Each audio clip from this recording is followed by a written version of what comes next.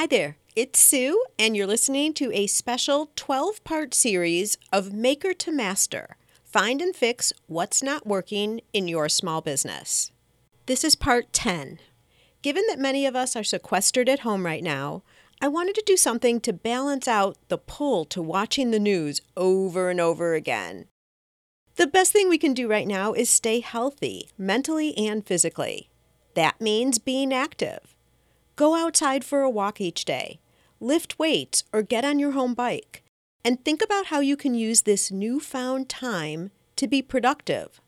Wouldn't it be great to come out of these times stronger in mind, body, and business? Towards that end, here are a few chapters of my book. Listen to all 12 episodes to hear it in its entirety. On Mondays, I'm sticking with our regular podcast, and then on Tuesday, Wednesday, Thursday, and Friday, you'll get these special editions. If you'd like to purchase a hard copy, you can do so on Amazon or at giftbizunwrapped.com. Are you discouraged because your business right now isn't performing as you envisioned? Do you tell people everything is wonderful when inside your stomach is churning because you know it's not true? This book will help you identify where the holes are in your business and show you exactly how to fix them. You'll learn from owners just like you who are seeing real success, growing their companies, and living their dream. In this book, find out how to confirm your business is set up correctly to provide the foundation for growth. How to implement pricing strategies that bring in sales and make you money. How to effortlessly attract new customers every day, and balance the making of your product with the running of your business. And finally, you'll discover how to ensure that your business stays open and grows over time. Let's get right to it, shall we?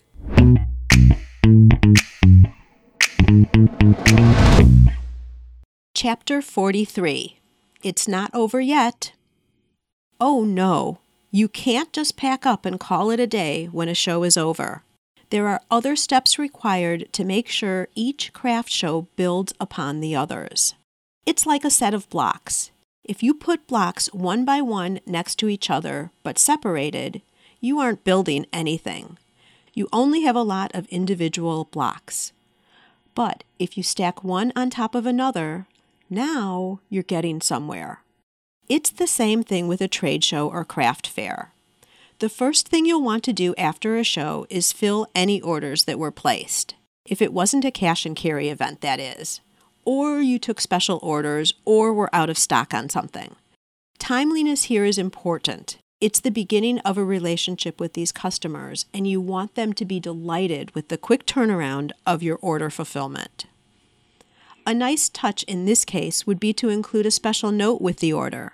Reference them by name and tell them how much you enjoyed meeting them in person. Any extra details of your conversation will impress them and make them feel special too. With each gesture like this, you are deepening your connection. Also include a flyer highlighting shows you'll be attending throughout the year. Next, add them to your mailing list. You did get their email, didn't you? Gathering emails is the way to stay in touch and make sure future sales are possible. I know you've heard the email topic from me several times throughout this book already, but that's because it's so important. Up to this point, it's been all about following through on commitments with people who are your new or current customers. Most likely, you've also promised things to others at the show. It may be sending them more information, providing samples, or a wholesale price sheet. Turnaround here is important too. Many show exhibitors are well-intentioned, but never follow through on what they say they'll do. Once they are no longer face-to-face with someone at a show, the promised action is forgotten. It isn't that they don't mean to, it just gets lost in the hectic pace of the event. Consider having a blank notebook for this purpose. You can write down all these miscellaneous promises. Now, take action on these commitments. You will stand out as a true professional, and it will be remembered. Getting back to emails, another project after the show is to log in all the emails you received from people who didn't buy but wanted more information from you. We talked earlier in the section, I Want to Know You, about tagging your emails. This group of people can be tagged under show prospects. Depending on how fancy you want to get, you can even break them out by specific shows. At first, however, I'd keep it simple and just have a general show prospect tag. Finally, you'll want to take stock of the show. How did it perform for you? Consider things like the ease of working the show, the traffic that came through, and how close they were to your ideal customer. Of course, you'll also take into account the sales you made versus the cost of participation. Make notes for yourself so you'll remember what you experienced. This will help you decide if it's a show you should repeat next year.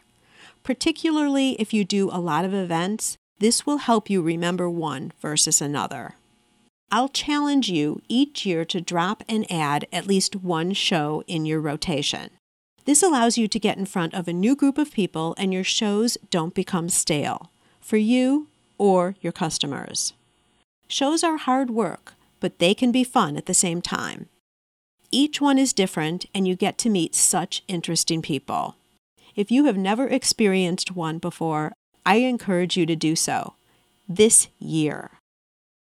Craft and trade shows are an event in time. There are other aspects of your business that are present every day. It's easy to get caught up in all the daily tasks that running a business requires. So easy that you forget to step back and see some overarching activities and practices that keep you on track and present possibilities for growth. For instance, did you know there are actions you can take to actually put yourself in luck's path? Daily stuff, manicures, and massages. I wish I would have had this list of daily truths about running a business when I first started. It's a combination of advice and concepts that I know to be true. They are hard-earned lessons discovered through experience. You will learn them too, but it's nice to hear them up front as well. This first one is something you can take advantage of by being in the know. Chapter 44. Lucky you. Some people attract good things over and over again. They must be naturally lucky, and that's how they've gotten to where they are today. Is there a pang of jealousy when you're watching the morning news and up pops Confection Creations? They're a local chocolate shop being highlighted for Valentine's Day. Sure, their dark sea salt truffles are out of this world. You're happy for them. But how did they get this opportunity? Why couldn't that have been you? Then there's Shelley, whose luxurious coconut oil body lotion is now on the shelves at Whole Foods. You work as hard and your product is just as good, but you're not in Whole Foods. You think, they are just so lucky. Or are they? Here's the problem with luck. It's a lie and a cop-out. It's an excuse you can conveniently use to explain why you are not progressing and seeing the progress that others are. Would you like to start getting lucky too? It's not as random or mysterious as it might seem. The trick to being lucky is to put yourself in luck's path. Luck will not find you if you stay in your home office and hide behind a computer screen hanging out on Facebook. You need to take chances. Be open and observant for opportunities, and take action when they cross your path. You're out to lunch with a friend and you find out she knows someone in the divisional office of a chain store you'd like to be in. Ask her if she'll make an introduction. You are part of a Facebook group and there is a discussion on the success you can have at craft shows. Engage in that conversation. Ask questions. Connect with others through direct messages. Or take actions that can help advance you towards your goal. The next time you're at the local coffee shop, be aware of the conversations around you.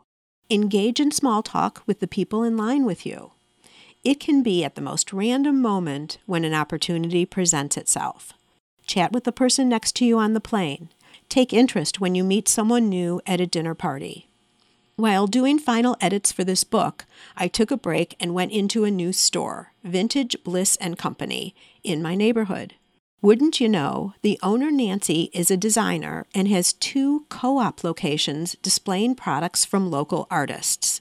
After further discussion, I have now scheduled my first book signing at Queen Bee Artisan Market in Lake Geneva, Wisconsin. Not bad use of a 30-minute lunch break. Everyday life events are a breeding ground for spontaneous, lucky moments. Watch for them. It's in this way that you can take control of your own luck barometer and increase your chances of being the one others refer to as lucky. Chapter 45. What's around that corner? I wish someone would have told me this when I first started. I was so naive. You may be too.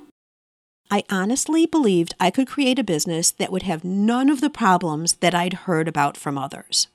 My website would be enticing and load quickly. I would treat my customers so well that word of mouth would bring in all the sales I needed. My systems from inquiry follow-up to product fulfillment would be world class. In summary, my business would be the model for others to emulate. Why did I think this? Because I was the one creating it. I knew my intentions were solid and I was determined. But I was living in a fantasy land. I didn't take into account that there would be times when vendors would take days to fill an order. I didn't think about deliveries being delayed due to severe weather. I didn't consider internet outages or unreasonable customers lashing out at employees, or the myriad of issues that arise.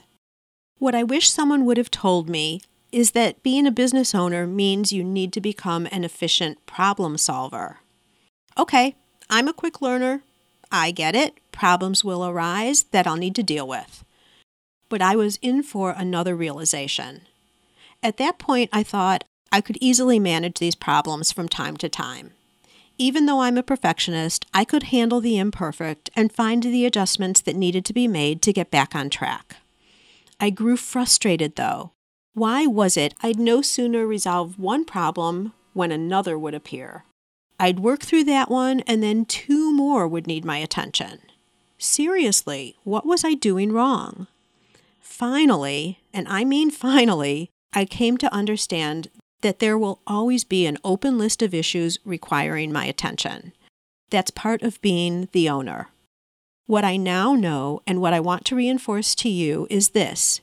It's inevitable that there will always be problems on your plate. That's part of what you bought into. It's a reality you just have to accept. Consider yourself told. Chapter 46. Humpty Dumpty. Have you ever heard the concept of working in your business versus working on your business? Changing that one little letter and understanding what it means can have a profound effect on your ability to grow your company. Let's get some definitions going here. Working in your business. This is where you are when you start. You have no choice but to work in your business because you're doing literally everything, from determining what vendors to use to paperwork, marketing, and promotion. Then there's making the product, if applicable. Filling and shipping orders, it's all on you, baby. Working on your business. This is the high-level visionary stuff. It's strategy, projections, and planning. It starts with your initial dream of what you wanted to create. Then it continues as you set plans in motion to reach that dream. Along the way, new opportunities or an enhanced vision may be identified that you want to pursue. This happened with Karen at Little Pink Ladybug. Her business started with making little girl hair bows and selling them to local boutiques. A few years later, while working on her business, she identified a new opportunity. Her company now offers hair bow templates. This way others can create the beautiful, intricate bows that Karen designs. Recently, she had another vision, a tool that could cut ribbon in a V shape and heat seal the edges at the same time. That's how the Bovie came into existence. The evolution of Little Pink Ladybug happened when Karen was working on her business and advancing it toward the next phase. I hope this example gives you a clear picture and helps you understand the difference between working on versus working in your business. It's a continual struggle to not repeatedly be drawn back to working in your business. It's as if there's a magnet trying to attract you at every turn. It's imperative that you resist this pull. Getting stuck working only in the business leads to a stall in sales. You will have to do a combination of both, but recognizing which one you're doing at any given time is important. Then it is critical that you dedicate enough time to working on your business so you can grow. Chapter 47. Now I know. What is the number one thing that prevents people from starting a business? It's one little four-letter word. F-E-A-R. Fear. Fear stops us in our tracks. Even our best intentions get sidetracked with excuses. Supporting those excuses, when it comes down to it, is that we get scared. It helps to acknowledge that everyone, even the most successful among us, gets scared at times. Human nature has provided us with enough self-doubt to last a lifetime. We ask ourselves if we really know what we're talking about. We decide that our designs aren't anything special and a competitor's are so much better. We psych ourselves out because there is another handmade candy shop in the neighboring town. Why should we open another? We wonder if we'll be found out because maybe we're really a fraud.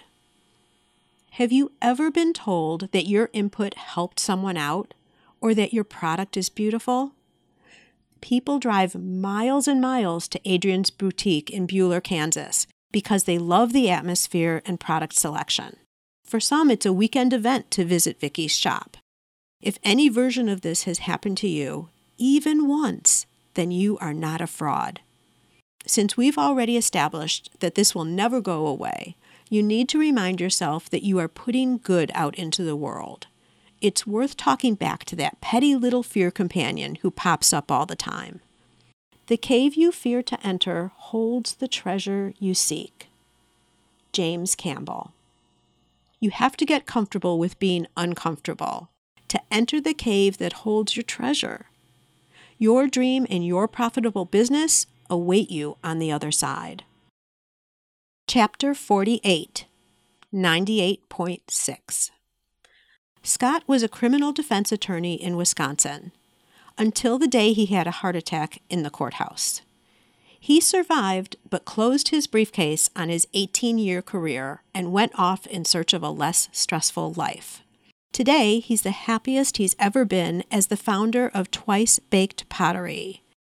Scott's life is full and busy being a potter and exhibiting at over 40 shows a year. He's healthy and full of life. For Scott, being a business owner has its ups and downs, but he checks his health and stays in tune with his stress levels. He's one of the lucky ones. I don't think most people who start up a business truly understand how stressful it can be. They choose this life as an entrepreneur because it seems to be full of freedom and spare time. Talk to anyone who has experience, and they'll tell you that's the furthest from the truth. Having your own business is full of rewards, but it's hard work and dedication that gets results. That means time in, successes and failures, sleepless nights, and satisfaction and money. It's so easy to sacrifice for the company. I've done it myself. I think, there's no time to go to the dentist or have that regular checkup. I'll get to it in a few months. Then a year goes by, and somewhere along the line, health appointments get dropped from the to-do list. Work-life balance may sound like a mellow topic, but continual daily stress and compounding responsibilities can lead to serious health issues. It can wipe away all that you've worked so hard to create, or worse.